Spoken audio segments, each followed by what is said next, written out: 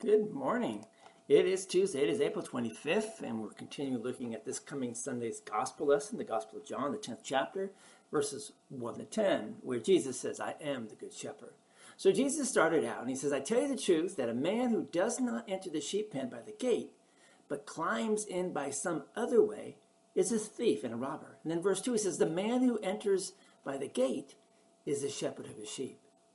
So as you sit in your sheep pen, Jesus says to you, which way has the man come in? Has your teacher entered through the gate, by the gate, or have I climbed over the wall? What does that mean? It's really quite simple. Jesus very plainly says to his disciples in John chapter 14, verse 6, he says, I am the way and the truth and the life. No one comes to the Father except through me. And after Jesus rose from the dead, he had one simple commission that he gave to his disciples. He told them, this is in Luke chapter 24, verses 46 to 47. He says, this is what is written. The Christ will suffer and rise from the dead on the third day, and repentance and forgiveness of sins will be preached in his name to all nations, beginning at Jerusalem. It is the sole purpose of a true shepherd of Jesus Christ to be one thing, and that is to preach Christ and more Christ as the way to salvation. Paul said to the Corinthians in chapter 2 of 1 Corinthians, in verse 2, he says, I resolved to know nothing while I was with you except Jesus Christ and him crucified.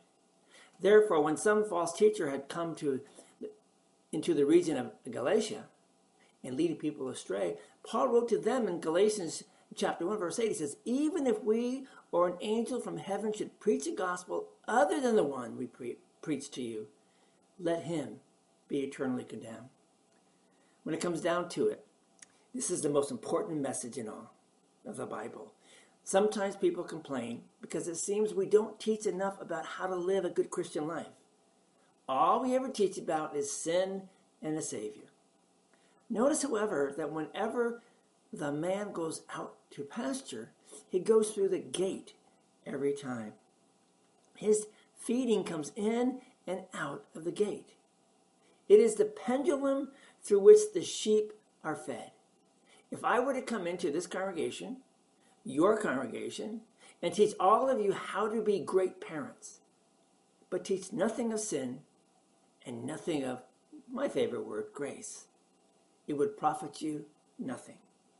You might compare it to a shepherd who built up a huge shelter within the sheep pen, but never took a sheep through the gate.